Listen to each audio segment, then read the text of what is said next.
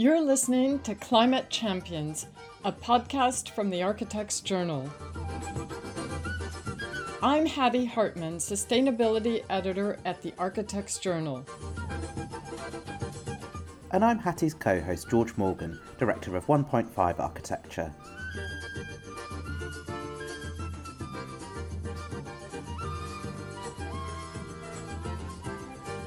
Welcome to episode 40 of Climate Champions. In this episode, we're going further afield to rural China to hear about some remarkable village revitalization projects. This work relates closely to conversations we've had in earlier episodes. Episode 14 on Velo City describes similar initiatives in the English countryside, and episodes 20 and 21 highlight the burgeoning use of natural materials in France. We'll also hear about the winner of this year's €100,000 Obel Award, Ceratec, a zero-carbon concrete startup based at Imperial College. We have another fabulous book offer for Climate Champions listeners, Greta Thunberg's The Climate Book, an illustrated collection of over 100 essays on various aspects of the climate emergency assembled by Greta. We have 2 copies to give away, courtesy of Penguin. To win a copy, email me at hattie.hartman@emap.com with your name, address, and affiliation, and a testimonial about the podcast before January 15th, 2023. We'll pick the winners in the new year. Other news.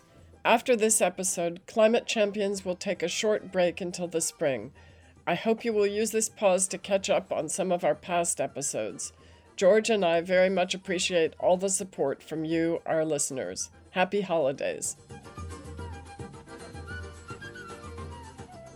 If you are working in the rural, it always starts with scratch. You have no site, no program. You don't even know what to build in the very beginning. You will work together with the local community to identify what would be the program. But it's not only about structures, it's also a social design program. Today, our guest is Xu Chen, founding principal of DNA Design and Architecture in Beijing. Chen has become increasingly well known over the last decade for a multitude of modest projects in rural China that she has developed at lightning speed.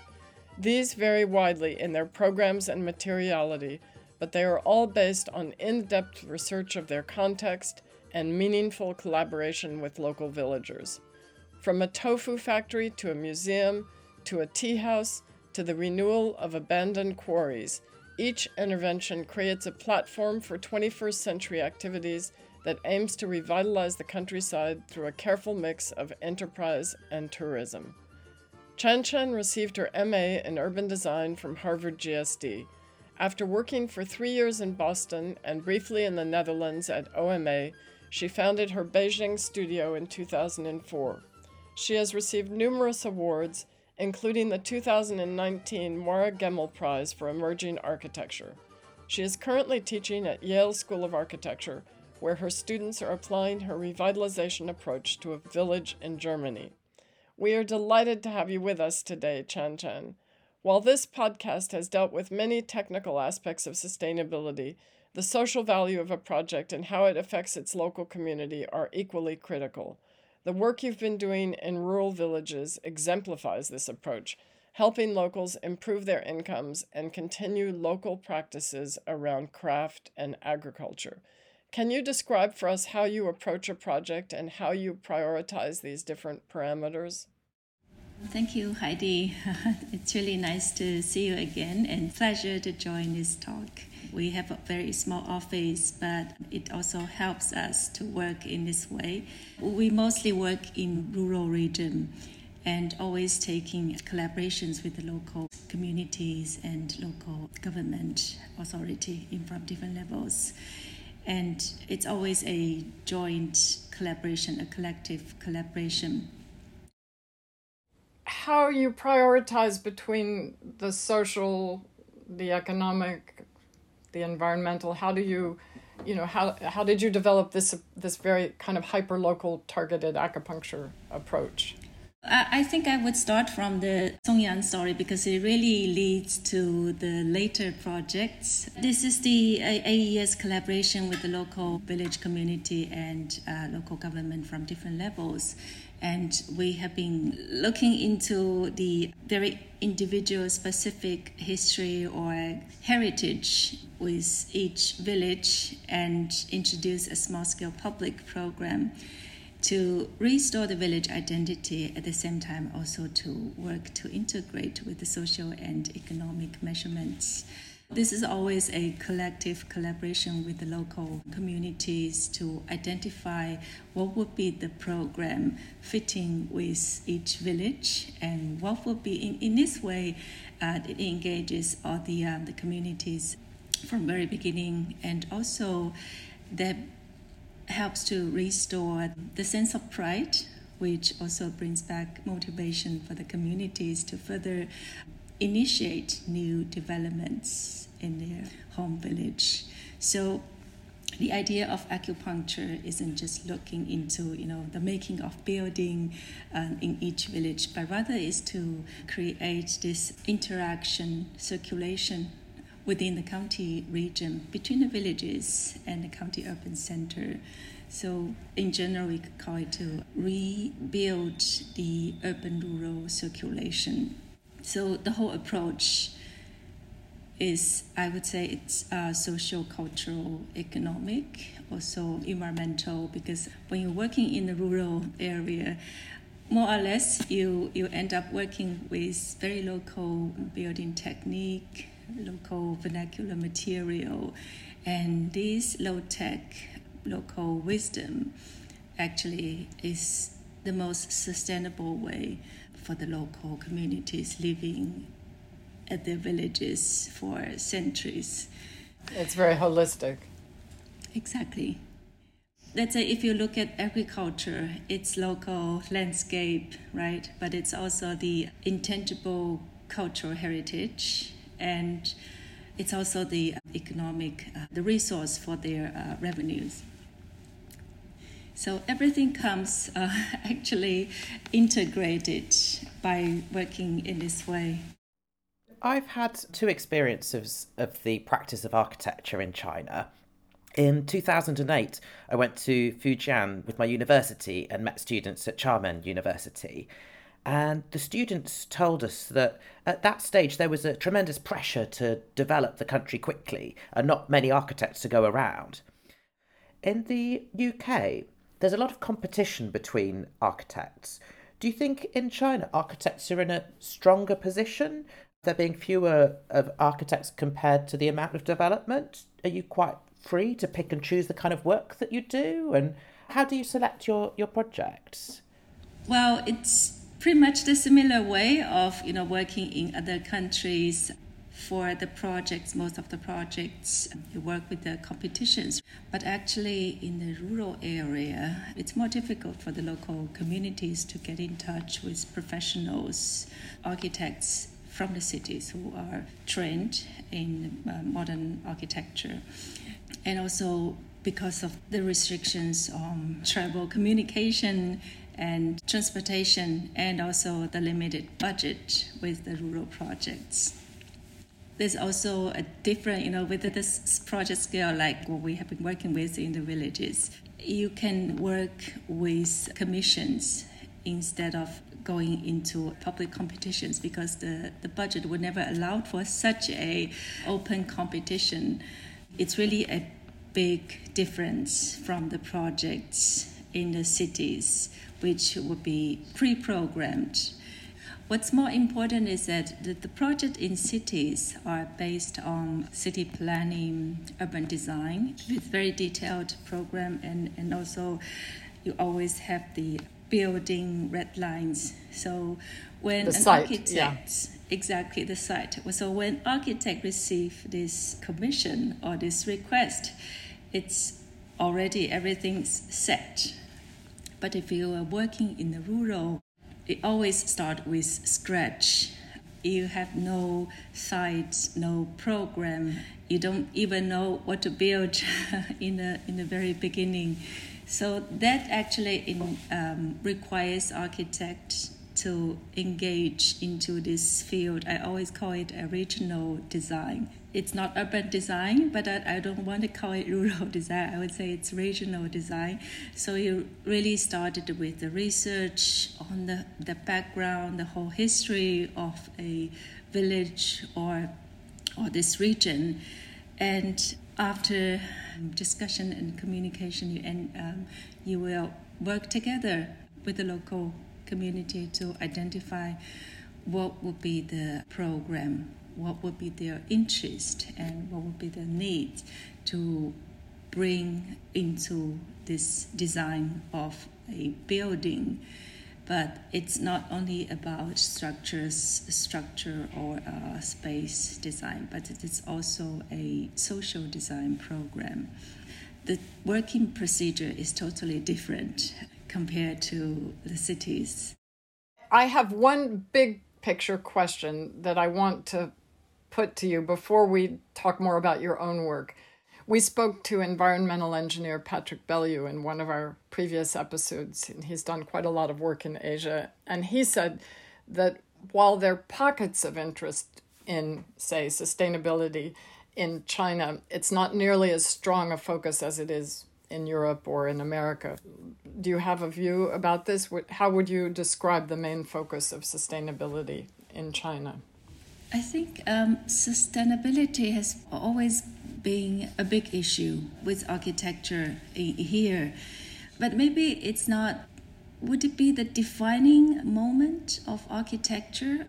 Maybe it's less about only focusing on the technology. I think the work in the rural region is very different from the work in cities in China, where city has more large-scale development. We don't believe that large-scale development works to the villages.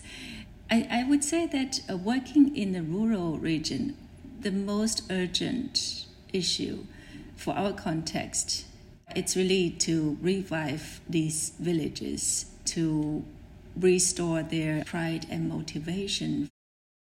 We have to work with the local building method and local material.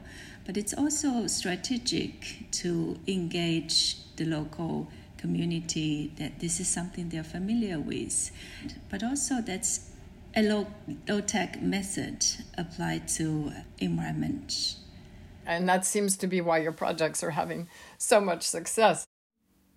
Yeah, so thinking about the social situation in the villages in China, the UK, it really feels like a country in decline. Everyone's poorer than their parents, millions of people rely on free food from charities, and post-pandemic, many shops are boarded up, particularly in towns outside of London. But China is developing extremely rapidly, and many people have left the countryside to work in the cities. So how does it feel in the villages now? Is there a sense of comparative decline within a rapidly advancing country? Or is money starting to flow back to the villages now? So when we first visited Songyang County 8 years ago, many of the villages they were having very low population and mostly in elders. And we call it hollow village. That means it's almost empty. And I would say that after working 8 years in this region, we have seen this trend of people returning from cities back to the county, to this region. I would say it's also with the central government policy of rural revitalization to encourage village development, rural tourism and eco-agriculture, which really opens up a new kind of economic potential opportunity for, I would say it's a new type of a rural economy. A lot of young people returning home, starting up their own business on rural tourism and eco-agriculture, which actually brings them bigger income potential compared to living and working in cities. So your work has been documented in 2 beautiful catalogs from the Edis Architecture Gallery in Berlin. We'll put a link in the show notes. Can you tell us how you first got started with this approach? What was it, after you came back from your experience in the States and in Europe, what was it that led you into this work?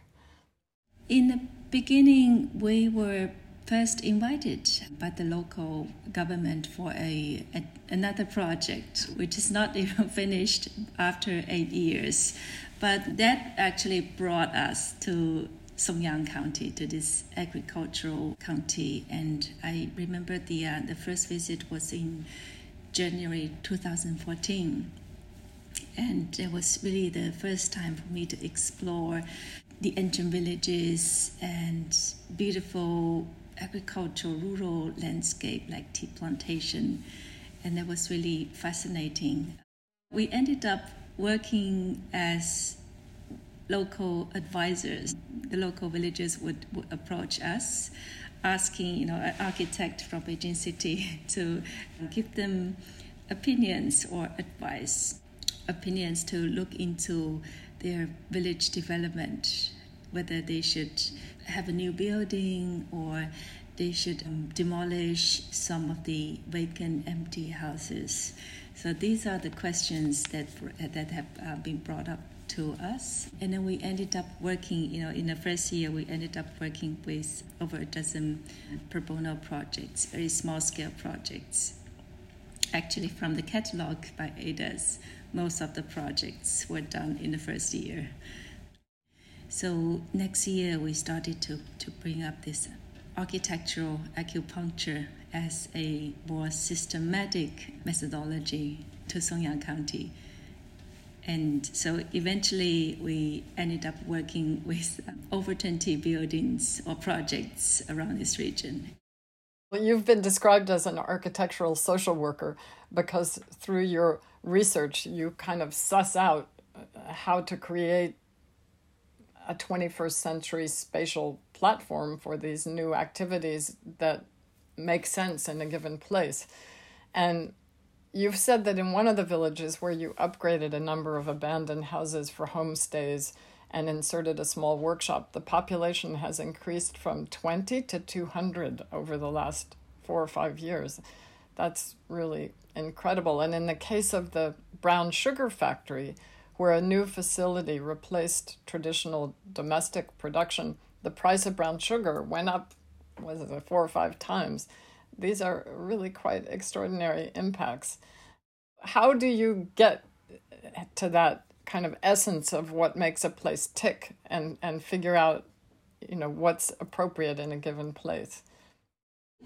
When you say it's acupuncture, you first you're acting almost like a doctor, right? And so you need to identify, you have to diagnose the issues. Every project started through communication. Simply just by talking to people you met in a village, you instantly got the idea. You can see how they, what really makes them proud from each village. And it's really different from village to village.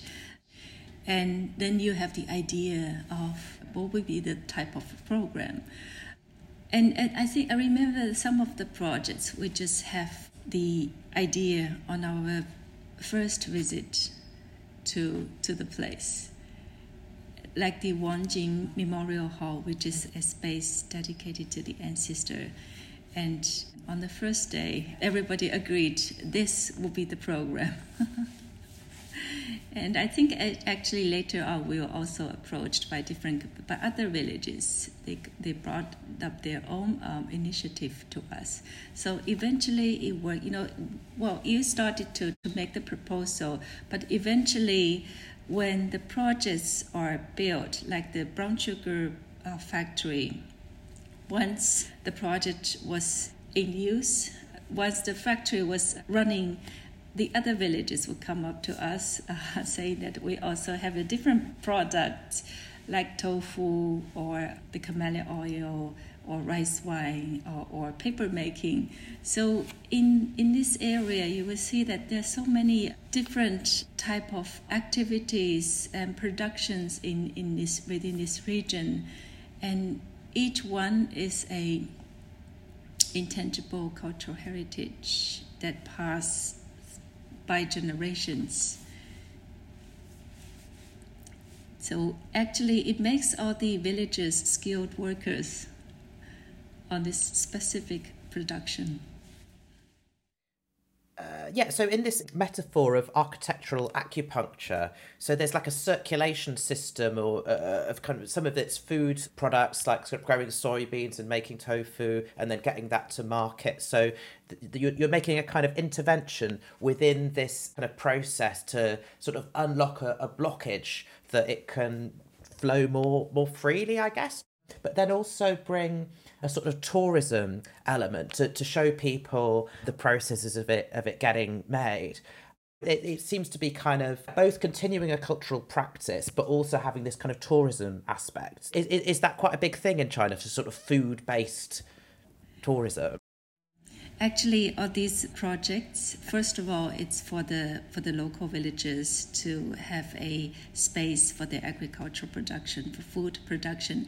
So it's a upgrade of their working environment.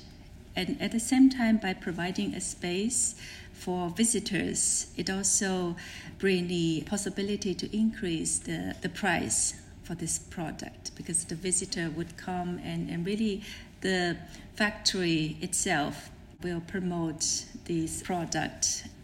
But we have also been working with the local schools and communities in the county urban center and within the adjacent area with the city residents. So it becomes a kind of a attraction for the local residents who are living in the urban center, would come for a weekend or just a short getaway. But I would also say that this is more an educational program, especially for the local school children, young kids, to learn about the history and heritage. So yes, it's not only on one dimension. I would say it's more kind of multi-purpose with different dimensions, cultural and also economic. This is really bring up the price for each product. How do you get all these projects off the ground and so quickly with such a small team? Because it's in quite a remote location, and you're in Beijing. Now you're in New Haven. Do you do a lot remotely, or do people go and stay on the ground for extended stays? How do you work, and how do you find the contractors to build these projects so quickly? In the beginning, we have to be there very often. I would say almost half of the time in Songyang County. But eventually, once you have a few projects built, the local villages, the local people will see the results, the impact, and then they would start to engage more with this process. So it becomes model example for the other villages. And also this opens up a collaboration platform with local village community, with the local design institute, who could actually work more efficiently on site. And the idea of the work of our work in the rural isn't, like I said, isn't just to make the buildings, the number of buildings, but rather to take architecture together with social design. So there is a big emphasis on natural materials in your work, Chen Chen: bamboo, timber, stone. And in our 6th episode, we spoke to Anna Heringer, an architect who works with mud and bamboo in rural Bangladesh, and a former winner of the Obel Award. She told us that these natural materials had less prestige than industrial materials like concrete or steel. And part of her work was trying to show the beauty of these traditional materials. I believe you've encountered similar attitudes in your work, particularly with rammed earth. Can you tell us about that?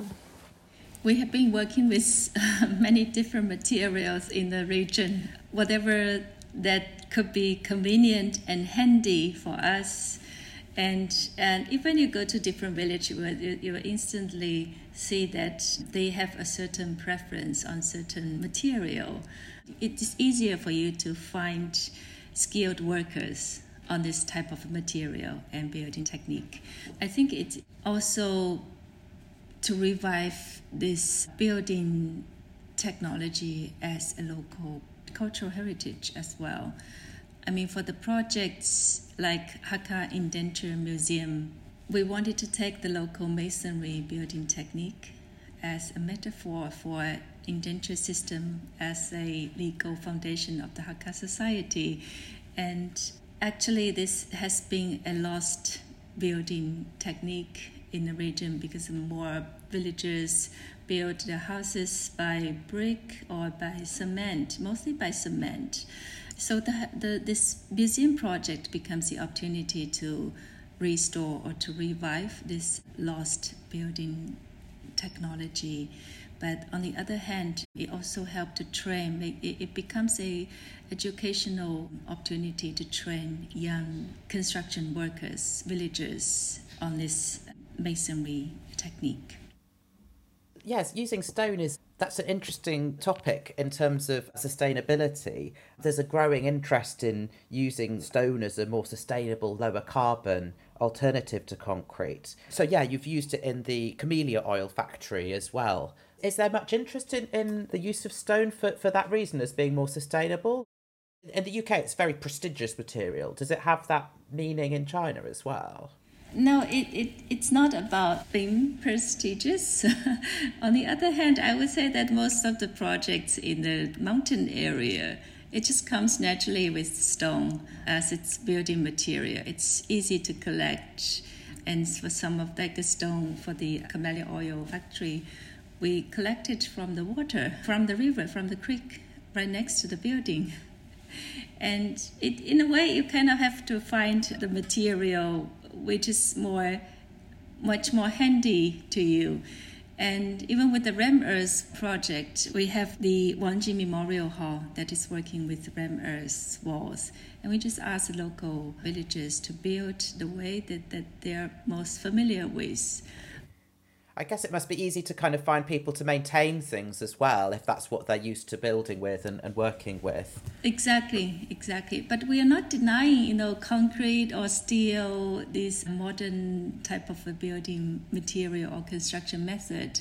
And we worked a lot with engineered timber structure.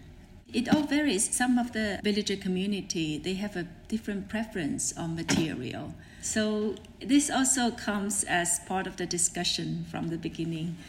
For the factory projects, it's more difficult to work with the natural wood, right? So we propose this engineered timber structure, which is a modern material, but also can fit with other building regulations and the requirements of working as a functioning factory. So each project has its own story, material, and construction method. So another strand of your recent work is finding new uses for abandoned quarries in the Jinyun region to the east of Songyang. These quarries have extraordinary spatial qualities, almost like a found cathedral. Tell us a little bit about these projects. Jinyun County is just right next to Songyang County. They actually invited us for a research and possible collaboration. They brought up a list of projects of different new buildings in the region. But after our visit, we discovered the quarry has been a major historical context and also the main industry in the history of Jinyun County. It's been heavily relying on quarry industry, the extraction of stone from the mountain as their main income resource since Song Dynasty, which is over 1,000 years ago. Most of the quarries were closed down by the government over 20 years ago because of safety issue and also environmental interruption. So we discovered that there were so many, over 3,000 abandoned quarries in the Incredible. region. So we actually, instead of working with the given projects, we proposed a theme on these abandoned quarries by adaptive reuse. So we actually work with a cluster of quarries in the scenic district, looking into different typology of abandoned quarries to provide a solution or model example for the rest 3,000 quarries. And it first comes with structural safety reinforcement with geotechnical engineers. So that was really the priority, to restore the interrupted ecology in this region. And also by looking into the different pre-existing space, each one of them is really monumental. It's incredibly beautiful and spectacular space. And that was the whole project we started. So what are some of the uses that you've proposed? With the 9 quarries planned for the first stage, right, we've been working with quarry as a performance space, or like a quarry theater, or a quarry for study, for the public reading, cultural activities. We have a couple of new quarries starting construction in the next phase. They are more or less covered. So these quarries will become tea house or restaurants, which will also become the new economic potential for this region, given the history of over 1,000 years and with the population of 500,000 in the region. Everybody has been touched by this. Exactly. They have family members used to work in the quarry business. So the local people and local villagers have been expecting the quarry in the past decades for some new program or new possibilities. This is really something they are proud of. Because there's some incredible spaces, so like kind of tall and cathedral-like, that to kind of give them a use and have people kind of able to experience these spaces. There's something really thrilling about it. Exactly, yeah. I mean, this is really astonishing when you first walk into the space. That's why we call it minimal intervention strategy, with minimal kind of a touch over these spaces. But really the attention is toward the spectacular monument done by these villagers, by the local community. One of my highlights of my university trip to China was going to see the famous Hakka Tulo buildings in Tanlo. For our listeners, Tulo is a large round or sometimes square building with balcony access housing on the inside and a big earthen wall on the outside. And we stayed in one as well. I understand that you're working on a project with Tulos now. Can you tell us what that is? Sure, I would love to.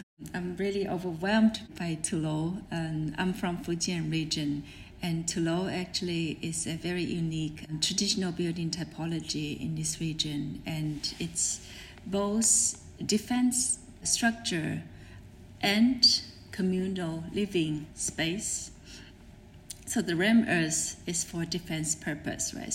Also functioning as structural support for the whole, together with the timber structure within this ram earth wall.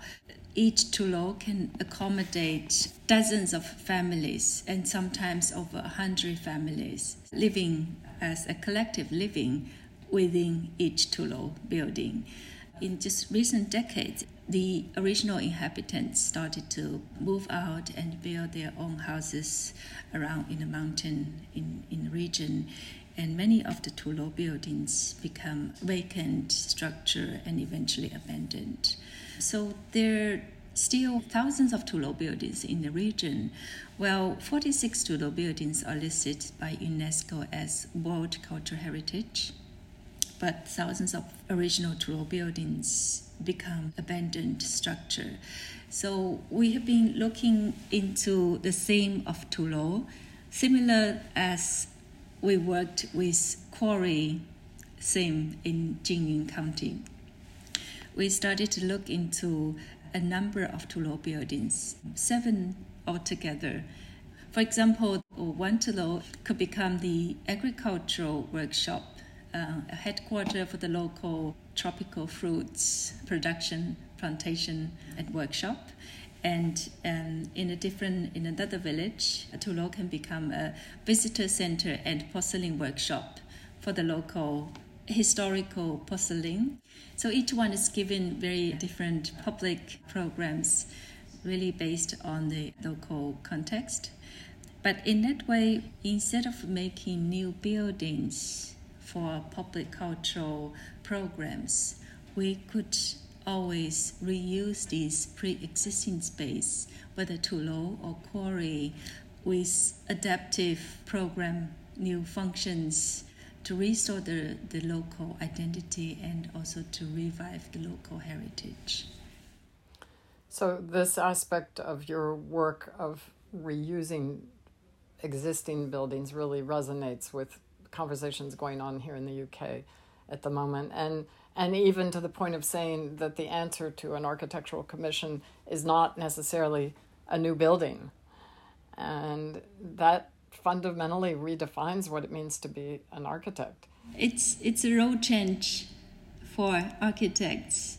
Whether urban or rural, we need to look into architecture not just as a given commission, but really we can take initiative. We need to reevaluate our current resource.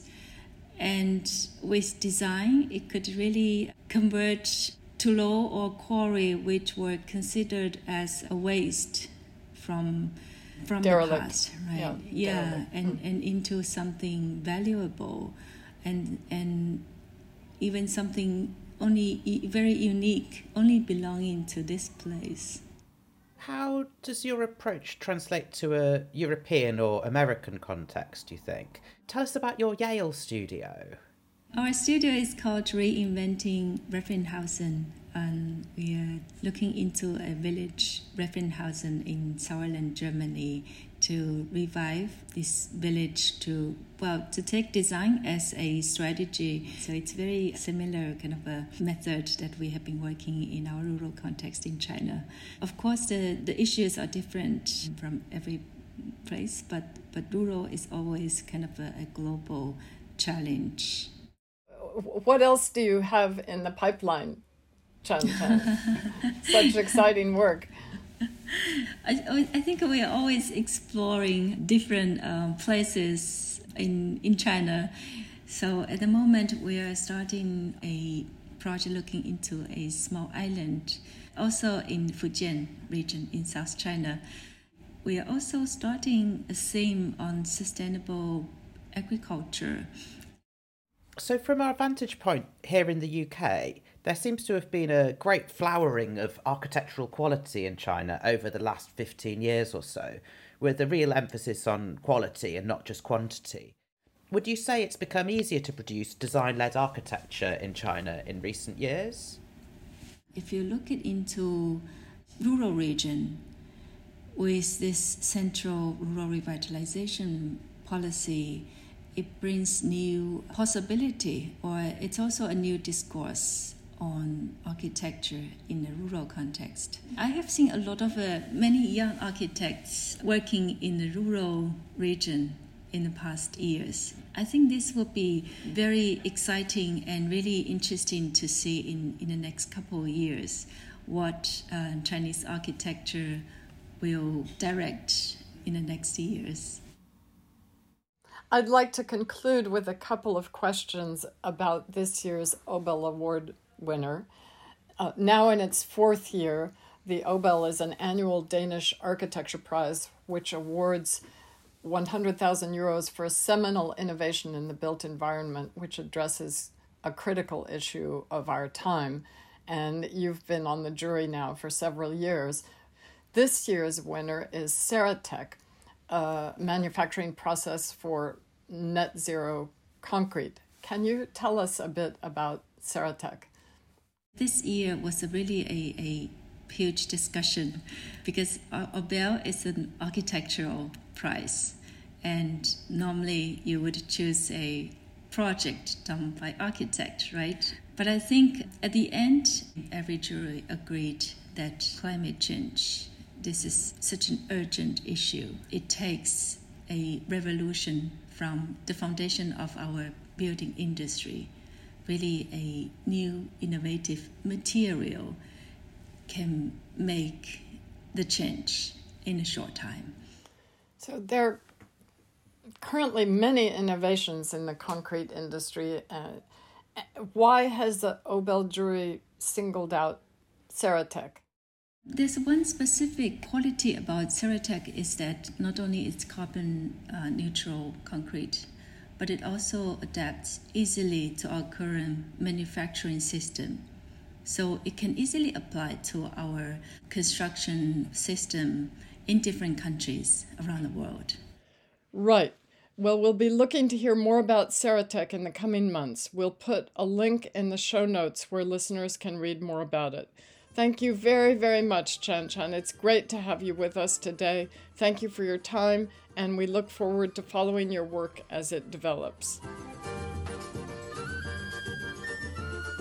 After this episode, Climate Champions will take a short pause for a few weeks. We intend to start a new season in the spring. In the meantime, please catch up with some of our previous episodes. Do get in touch if there are potential guests you'd like to hear from. You'll find my email in the show notes. You can find the show notes for this episode at www.architectsjournal.co.uk/podcasts, where you can also catch up with all our previous episodes. If you're enjoying Climate Champions, please subscribe and do rate us on your favorite podcast platform. It helps people find us. Thanks.